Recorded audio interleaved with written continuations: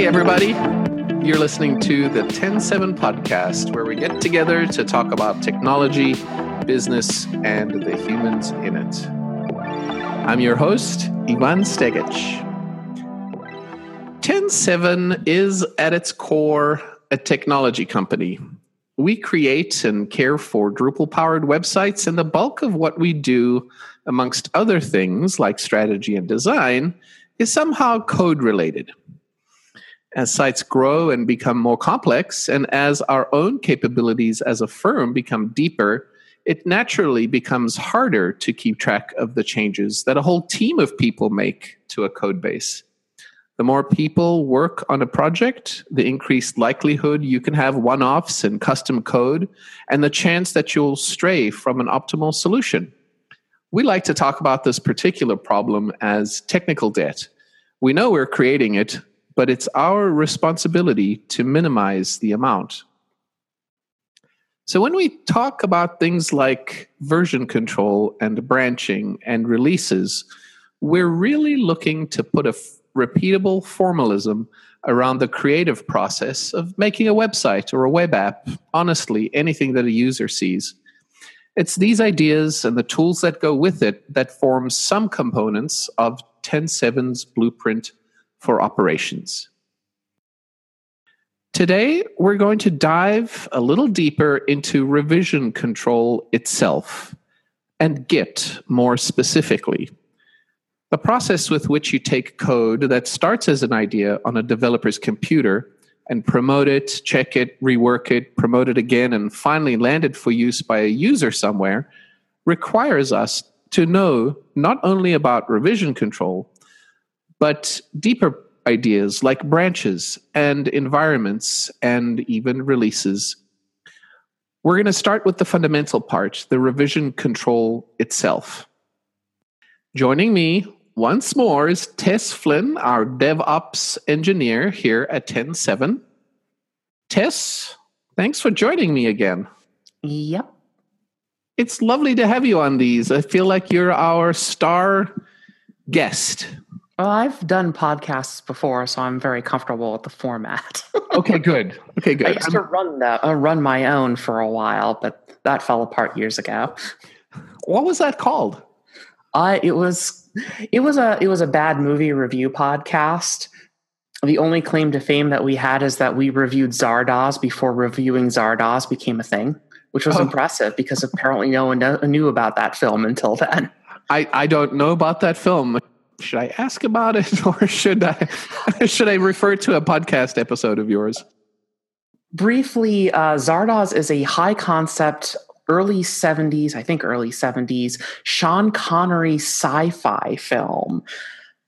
Sean Connery. You've probably never heard of it because it was universally panned. It was really long. It feels slower than 2001: A Space Odyssey. Ooh. And the concept is patently ridiculous.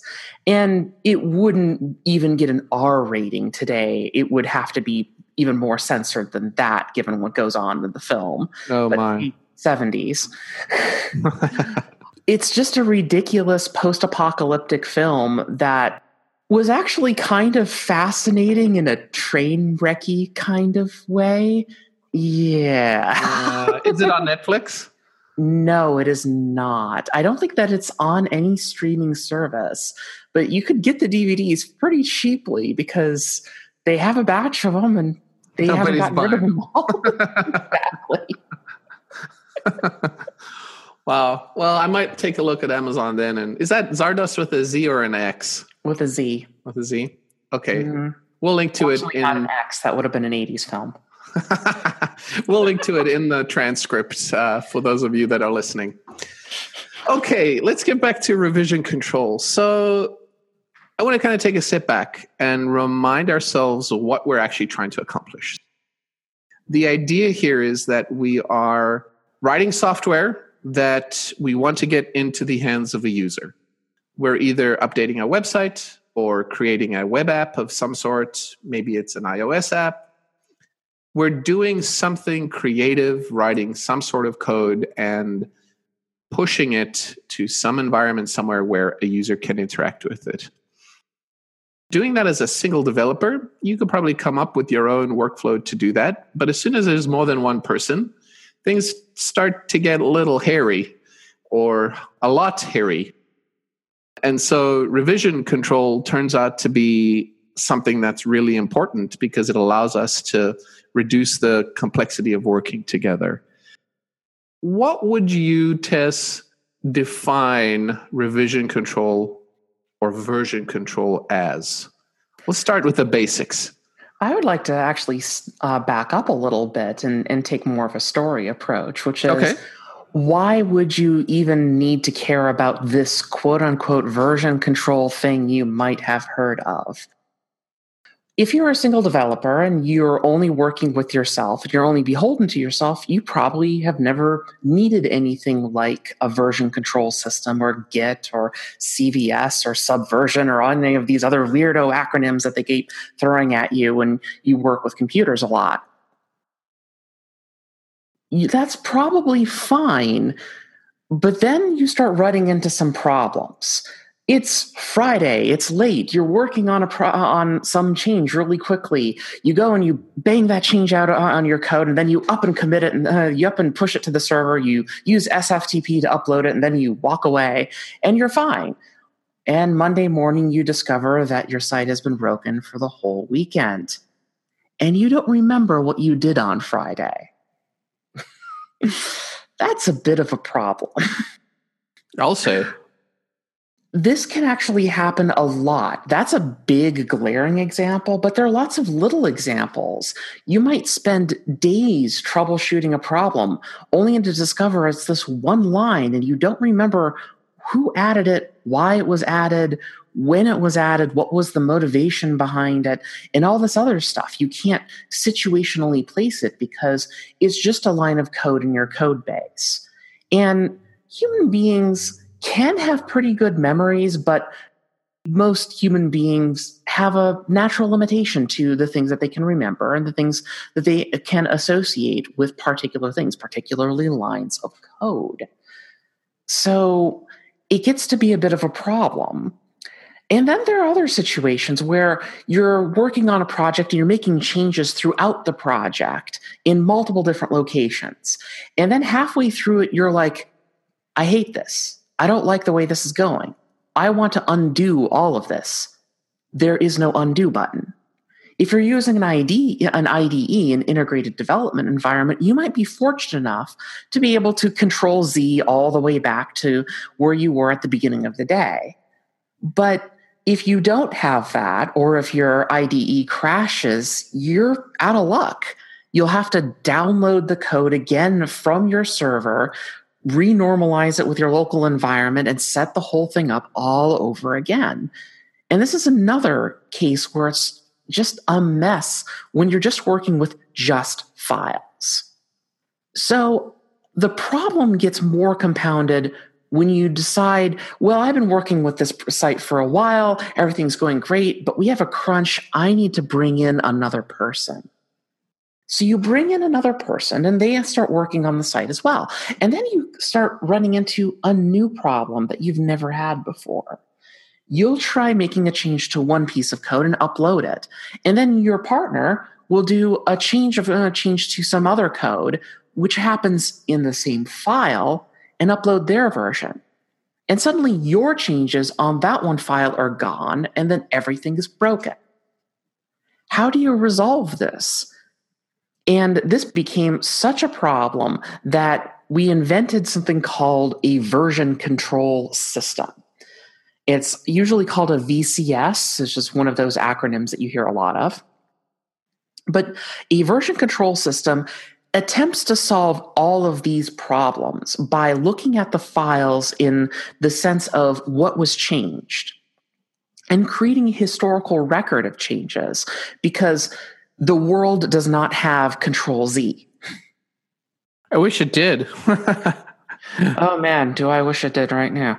But enough of that. So that's kind of the idea behind version control, is to solve these problems, to create a history of your code so that you know what's changed, when it was changed, and who changed it. But it also does a few other things. It can help you work with multiple people by allowing the tool to perform file-specific merges. So if two people change the same file at the same time, but on different lines, the tool can resolve those changes, and you can get both of them in the same place. That's another useful tactic. It also provides an undo mechanism. You make a bunch of changes, then you go, nah, I don't like about any of those. You reset, and you go all the way back to where you were before you started, and everything's fine again. Version control lets you do all of these things. You talked about different kinds of version controls, and you mentioned some acronyms. You said Subversion and CVS. We've almost used the word Git synonymously as version control because it is so ubiquitous. Mm-hmm. Can you describe the differences between these acronyms, what they are, and why are we using Git as the de facto version control standard? Would you like a history lesson? Yeah, why not? So let's go all the way back in time to, I think, the 70s. Zardoz was still in theaters. Nice way to bring it around. And we had RCS, the revision control system. You probably have that particular one was the original version control system. I believe it was created by IBM to handle a lot of these problems because as a large software company, they were working with multiple individuals that had to deal with multiple problems. They also needed to do one more thing that we haven't talked about, which is they needed to create a de facto point of what is the canonical source code. Who says this is the real code and everybody else is just copies? And that was one of the motivations behind it. Now, RCS got updated and fixed and I think rewritten a few times, and they eventually called it the concurrent version system, or CVS. Oh, and I remember RCS. That must be revision control system, right? Mm-hmm. That's the one you were talking about. It was a simpler mechanism before concurrent version system. So CVS is actually a rebranded RCS? I think it might be a rewrite and an expansion. I see. If I'm recalling my history correctly, it's been a long time and I don't have Wikipedia in front of me, so I could be entirely misremembering this. See point earlier about human beings have limited memory capacity. No, CVS was the standard with a big S for decades afterwards. They had us use CVS in college, and I hated it. But CVS was a well-known standard, had a well-defined list of features, worked in small and large teams, and was re-implemented so many times that it became open source. So we have this version control system that generally worked, but it had problems. CVS was never particularly good at handling two different changes to the same file at the same time. It could resolve them, but more often than not, you would have to manually merge those changes. I recall that, especially recall that using Visual Basic with colleagues at a former job in CVS. It was not fun. You literally had to do a manual merge, like you said, every time. Mm-hmm. And it also had another problem, which is that it was very server-centric. You didn't get a whole copy of the repository. You checked out the repository and even checked out individual files in order to make those changes and then pushed those changes back up. This was not a very good way of handling things, but it dealt with some limitations with technology that we had at the time, and it worked. So fine, but CVS had another big failing that was really hurting people, especially as websites became a thing, which was CVS sucked for binary files. It hated them. It couldn't stand them. It didn't know what to do with them. So then someone came along and they created Subversion, sometimes called SVN. Now, Subversion is mostly the same thing as CVS, but it also handled binary files. And it was also generally open source, and a lot of projects used it. SourceForge.net was the largest hosting provider of subversion control repositories as a service and became the de facto standard in the late 90s, early 2000s for open source distribution for that reason. That was still the standard for a few years until you get to about the mid-2000s. And there are other alternate version control systems that are still out there. And one of them is called Mercurial. Oh, yeah. Mercurial was a very different version control system. It was a distributed version control system. It did all the same things as CVS and SVN, but you didn't really check out individual files from a server. You cloned an entire repository, and then you worked with all the code there with all of the changes you need to make. If your internet goes out, it doesn't matter. You can make commit after commit after commit, and it doesn't matter because you don't need to talk to the server until you do a push, where you push any changes from your repository up to some remote somewhere. We don't care where it is. We don't care if there's one or more of them, just somewhere. Now, that was fine, and it became really popular in use of the Linux kernel community because it was used to power the Linux kernel repository, until the company behind Mercurial wanted to charge some exorbitant license fees.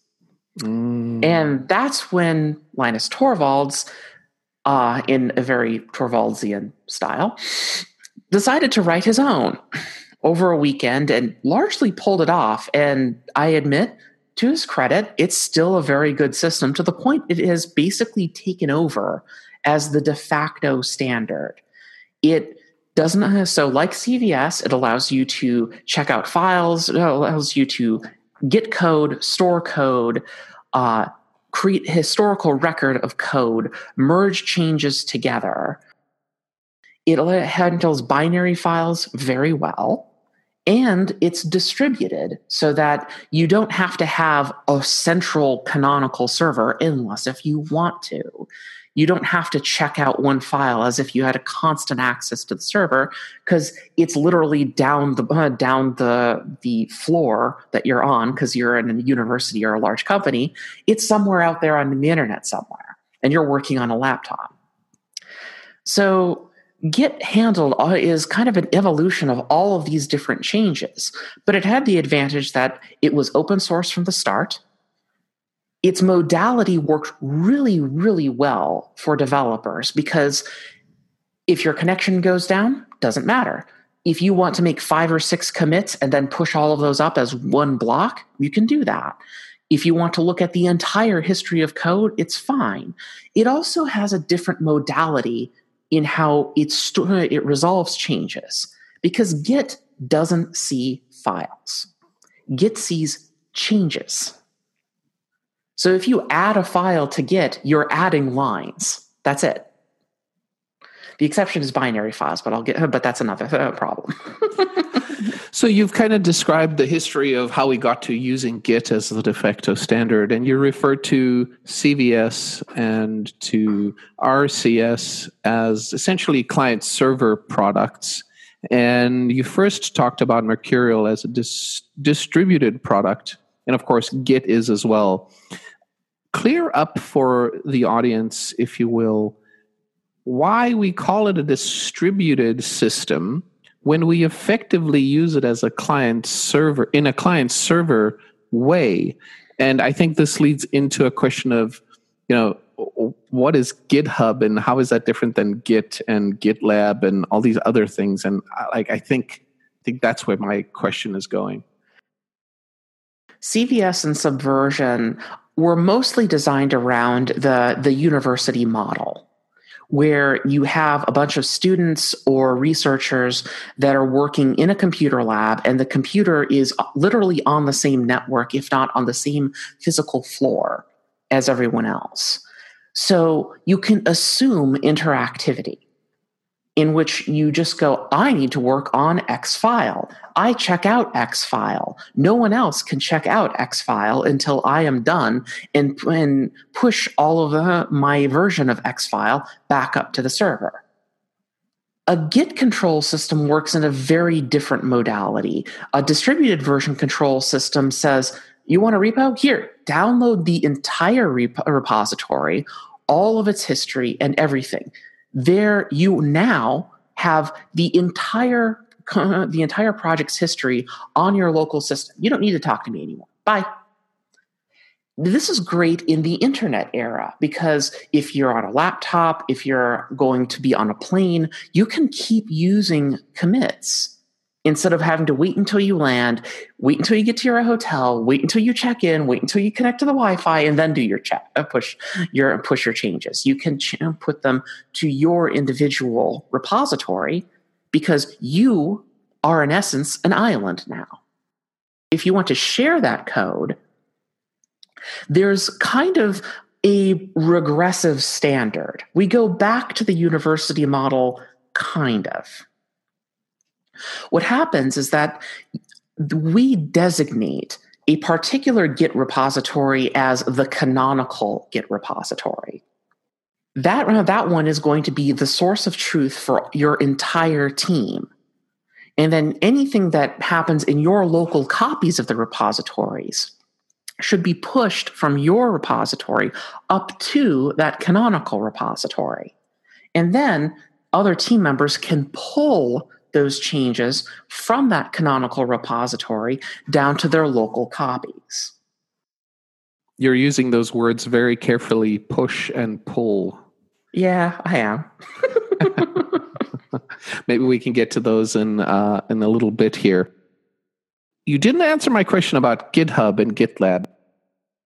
With distributed companies, with companies that have clients that need to look at their own code, and with open source projects, you run into the problem of, well, we need to put the canonical repository somewhere. Who's going to do that? Who's going to own that? Where does it go? And then when they do that, well, okay, how do I get authority? Who owns the system? How does that work? And then it gets really complicated and messy. A lot of organizations, particularly the one behind GitHub, went, you know what? What if we were to create a site where you have a nice web-based UI that gets you to your projects, that can package your projects, but also deal with other things that are related to software projects, like dealing with particular issues, or making wiki pages for documentation, or bundling up and making releases available for download, or storing things like changelogs so that people can read those in a standardized format. Having a nice website to go to that handles that, as well as, and this is key, identity management, having a user account that you can sign up for and have the service transparently manage that for you so that you don't have to ask Bob, who has the server in his basement that's running Git, to do all these things. Makes it a lot easier for these companies, organizations, and open source projects to continue to exist, because now you're asking another party to go, can you be our source of truth? Can you be our identity manager? And then after that, the project no longer has to worry about those concerns. They have outsourced those concerns to a third party. And GitHub was the most popular. It was not the first. SourceForge was before it, and largely maligned because it had a lot of garbage on it too. I know, because I put some stuff on there too. The problem with GitHub is that it's a single instance. It's one of those, unfortunately, too big to fail pieces of infrastructure now, and it's really frustrating. And the problem is that it's free to use if your code is public. There are good reasons to not have your code public, or to actually keep it so that other users have to have a particular access credentials in order to get to the code. And while GitHub can provide that, it doesn't necessarily meet all the data integrity laws depending on what organization you are, what kind of company you are, what regulations you need to follow, and what country or economic zone you're in. It's arguable that if you are a company in Europe, you probably shouldn't push code to GitHub unless if you can be assured that it goes to a server located in the EU. Is that a result of the recent changes in the European law? That kind of data retention law is actually even older than GDPR. Okay. But for some companies, they're like, nah, we don't want to do this. Very traditionally IT managed companies, they want to self-host everything because to them, self-hosting is security. Right. And you'll get companies like HP and all of these other organizations that are fairly large that would just not be able to handle putting their code on GitHub, right, or they don't own the server that it runs on. And that's where you get another competitor to GitHub, GitLab. GitLab does pretty much all the same things as GitHub does. In fact, it does some things better, in my opinion. And I happen to like GitLab a lot. But GitLab does one other thing that GitHub does not. It is, by default, an open source, self-hostable product. Woohoo! Everything that happens is code that you can get, that you can put on your own server, that you manage yourself, and you can even keep it behind a corporate firewall and everything if you want to. But this becomes an internal source of truth that it has a nice UI that provides a whole bunch of other integrations, which are very common and also standardized with software projects. And that's why these things exist. There are plenty of other proprietary and for-pay solutions to this, like I forget what Microsoft's was called, but they had one. Google even had one for a while, but they kind of gave up on that. And a lot of other companies had these different products, but GitLab has been steadily eating them all because Git is much more a preferred mental modality for a lot of developers. And if they can migrate their projects from CVS or Subversion to Git, they generally try to do so. Thank you for clearing up the differences and talking about GitHub and GitLab and Git. So now we understand that we're using Git and that GitHub and GitLab are products that we might use that are built on top of Git. It sounds to me like one of the big changes that Git brought from a conceptual point of view was to think about the changes in files, not the files themselves, and to track change sets. And so maybe we should talk about how that aspect works. The fact that a change set is what we're tracking, and how would a developer make a change set and account for one? Okay, so let's talk workflow. That's what we're really getting at here is, all right, I have this Git thing. What do I do with it? Well, the first thing you need to do is you need to initialize a repository. And there are generally two different ways that you can do this. You can do it the old-fashioned Unix beard way by doing git init on an existing directory.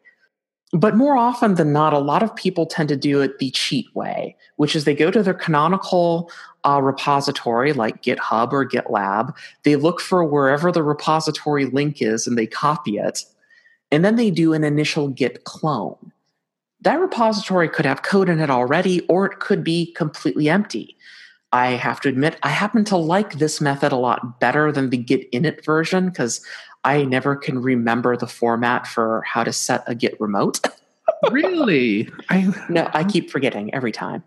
I would have thought you would have been hardcore Git init on an empty directory.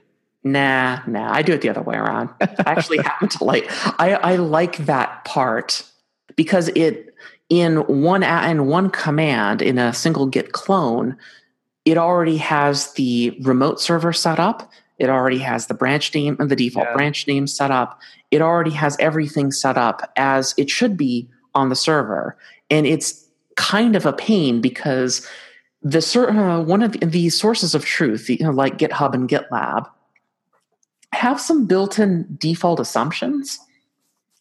And if you try to use just raw Git at first, you can quickly go outside those default assumptions and make things more complicated for yourself. So it's a lot easier to use a UI to create the repo first and then just clone it. But we're already talking about a few different operations.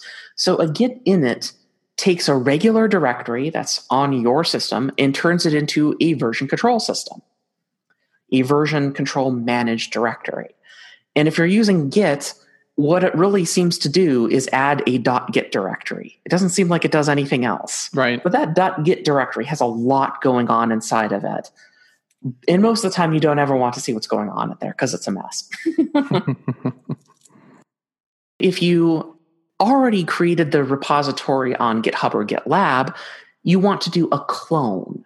And what a clone does is it goes, I don't have a copy of your repository, but I know which URL it's available on. Can you copy it from that remote source to my system? And so a lot of projects start out with going to a UI and making a project, a repository, a something or rather, that somewhere in it ends up with a Git repository. And then you clone that to copy it from that remote server down to your local system. So that's initialization. Now that we've started that, we have our Git directory, our repository on our system. The next thing is we need to add files. So how do you add a file? How do you make Git aware that something is quote unquote tracked? Well, what you do is you use the git add command. And the add command says, take this file and I want you to pay attention to it. That's it. That's what git add does. There's a few different switches to add multiple files at once. And you might also wonder, why don't I want to track everything? Well, that seems like a natural assumption at first when you're first using Git, but there are numerous places where that's actually a bad idea. If you're doing like a Drupal site, you don't want to track your settings.local.php file because it has your database credentials in it. That's not something you want to end up on GitHub or on GitLab. Another problem is you might have your files directory. You don't want to add the files directory to your repository. It's a completely different thing. It's not something that should be tracked in code. It's something that should just be a directory somewhere. And so what you end up doing is you only selectively track files. And in order to keep Git from trying to re-add these files when they appear in a repository, you can git ignore them. And there's a whole nother topic about how to do a git ignore, but that's how those are two sides of the same coin, an add and an ignore. When you do adds, what happens is that you are adding change sets. You are adding changes to files. It could be that the file just wasn't known to the repository beforehand. So the entire contents of the file become a huge add change, a huge insert operation that gets added to the repository. Once you actually have all the files added, all your changes added, you want to say, okay, I'm done with whatever I'm doing. I want you to remember everything as it is right now and assign it some unique identifier so I can recall it later. And this is what we have when we have a change set. So all of those files we've added become a change set. And we need to take that change set and say, this is one point in time that I want to remember. And you do that with a git commit. A git commit takes a change set and says, this is a defined point in history that I am remembering. This is a snapshot of these files in time. And that's what a commit is. So that's the basic operations for how you work locally.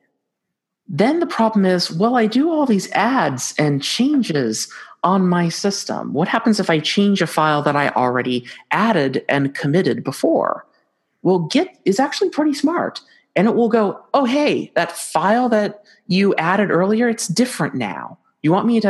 Here's what changed it. Do you want me to remember that? And then you do the same operation again, an add to add the changes, and then a commit to save those changes. And again, it's all about changes, not about files. The files don't really exist in terms of Git. It's really a path and a series of inserts or removes. That's what really Git does. Once you understand that, it gets a little bit easier to understand its mindset, that it doesn't see files, just changes. All right. So we have all these changes, we've done a bunch of commits, and now you want to share those changes with your team. Or you want to back up your code to some third-party server just in case, your cat decides to throw up on your laptop. It's been known to happen. It has been known to happen. What you do then is you need the opposite of a clone. You need to be able to say, I have changes locally, remote repository. Can you copy them to you and incorporate them into yourself? And this is called a push. What a push does is it finds out the last commit on the server, on the remote repository, and compares it to your current commit on your local repository. It creates another change set and goes, oh, hey, all these commits happened. And it pushes those changes up to the remote server. And the remote server incorporates them into itself. And that is where the code gets stored. And now, when you have your other assistant or another coworker who needs to download your changes from the remote repository, what do? Do they need to reclone and start all over again? No, that's ridiculous. Instead, what they do an opposite of a push. They do a pull. So a push takes code from your local system up to the server, and a pull takes any changes that are on the remote server and pulls them down to your local repository, and then reincorporates the history to your local repository. And this is how code can be shared between multiple team members who are working asynchronously, geographically distributed, time differentiated, in order to actually create a unique and canonical single source of code truth between everyone who's working in the same team. So even though you have a distributed version control system, you're effectively using the client-server model because it's an easier way to get things to all of your team members. It's not really a client-server relationship. You're just taking advantage of the internet and the fact that we can do that. Right. This could also work if it's a server in a closet inside the same house. It could be Bob's laptop is the source of truth of everyone else. Hopefully Bob does not go on vacation or lose his laptop, because that would be bad. But more often than not, it's one of these third-party services which make it their business to provide a code repository system with value-added features. In theory, if you, Tess, and I were working on our laptops in a conference room somewhere, and we were all on the same local subnet, and my machine could see your machine, and we didn't have firewall rules set up that would block particular Git activity. If we operated in a utopia where we didn't need to worry about security. Right. If those things were true, in theory, I wouldn't really have to push to that server, right? I could push to your machine. Mm-hmm. And you could push to mine, and I could pull from yours. And exactly. It would become a little messy, but it would be a way of doing it if we really needed to. Right. That's correct. But that's why it's really popular to have one of these third-party services. Now, it's important to note that you can actually have multiple quote-unquote remotes. That's what these third-party canonical servers are called. They're called a remote in Git lingo. And you can have multiples of them. You could have one that's GitHub, one that's Dribble.org, one that's Bitbucket. Pantheon would be another one. Those are different ways that you can do that, and you can push to those as well and pull from those as well as needed. And in that case, you distribute your risk across many different servers as well. And perhaps you have different reasons for having different systems. Mm-hmm. Okay, so it sounds like we've gone through the major commands that you need to share your own code as a single developer and to also work with another team member. What do you think the threshold is of actually starting to use Git as a single developer? Do you have more than 2 files? Yes. Okay. It's a very different answer than you were probably expecting. You were probably thinking, oh, it's a number of people, or it's going to be the complexity of the code. It's like, honestly, if it's more than 2 files, you might as well use it. There's little reason to not use Git is the problem. It's a really versatile tool. It's also a really lightweight and fast tool to even manage very large projects. So as a result, there's not a lot of reason to not use it. In fact, the biggest barrier to entry for most people is they don't know about it or understand it or are intimidated by it. I think intimidation is a big part of it as well, as you've alluded to. I think just not knowing about it and thinking that it's this big, ugly monster that you're never going to get a hold of or that you're never going to grok, that makes it intimidating. And it doesn't have to be.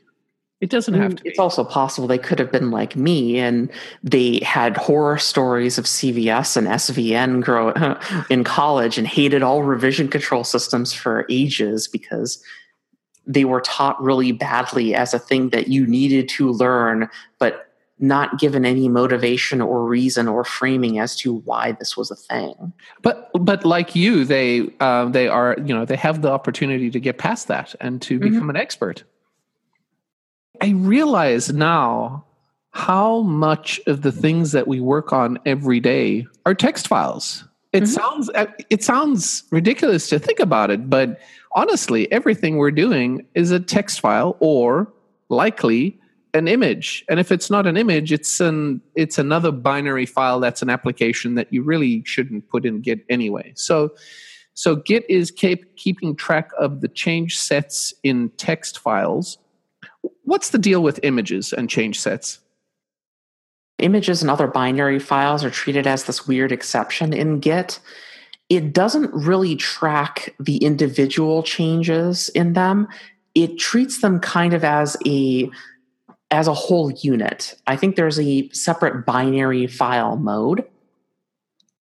And I believe that what it does is it either tracks the file size or the MD5 sum or something of the individual files. And if they change, it assumes the whole file needs to be uploaded. And this is good because it preserves file integrity, but it's also bad if you've done something like added Photoshop files to a repository that are multiple gigabytes in size. That was probably not the best choice in that case. No. Because the problem is Git remembers. And even if you remove something from the repository now, it's still in the history. And it will always be there unless if you do some invasive hacking in order to completely get rid of it. And so that can make the clone process very, very difficult. And this is why you want to be careful about what binary files that you add, because it's a complete copy each time. And even if you delete it, it's still there. Mm-hmm. Yeah, that is definitely something to keep in mind. Okay, so we've talked about the kind of the history of Git. We've defined some terms. We've talked about ways that you can manage code locally and push code, and we've even gone through some of the very basic commands that would start you off as a developer being able to work with team members. There are a number of concepts that we haven't talked about, and I think I want to save those for the next episode in the Blueprint series. Branches are one thing, how we separate code between ourselves so we can work on different things at the same time. Releases and merging are different concepts as well that I think we should talk about. Tags, yet another thing we should mention. I think we'll talk about this in the next episode. What else should we talk about? probably branch strategies is going to be the most important thing. You might have heard of something called Git Flow, and that's something that we'll talk about in the next episode. I think that's a great idea. Let's talk about Git Flow in the next episode, and we'll go from there. Anything else we should say about Git before we wrap it up here? Anyone wonder where the name came from? Oh, that's a good story. Yes, tell us. I love the story, by the way. It was a bit of a self-deprecating comment on the part of Torvalds. So the etymology was something to do with Linus Torvalds talking about the thing he was building and it being... Git is part of a Commonwealth slang for someone who's kind of either not particularly bright or a jerk or a few different things. I forget exactly. An unpleasant person. Unpleasant. That was it. So, yes, it was a bit of a self-deprecating comment on Torvald's part. Well, he has the right to do that, so good on him. Thank you, Tess, for being a non-Git and for helping me with this Git episode. I'm looking forward to talking to you in the next one. Mm-hmm. You've been listening to the 10-7 podcast. Find us online at 107.com/podcast. And if you have a second, do send us a message. We love hearing from you. Our email address is podcast@107.com. Until next time, this is Ivan Stegic. Thank you for listening.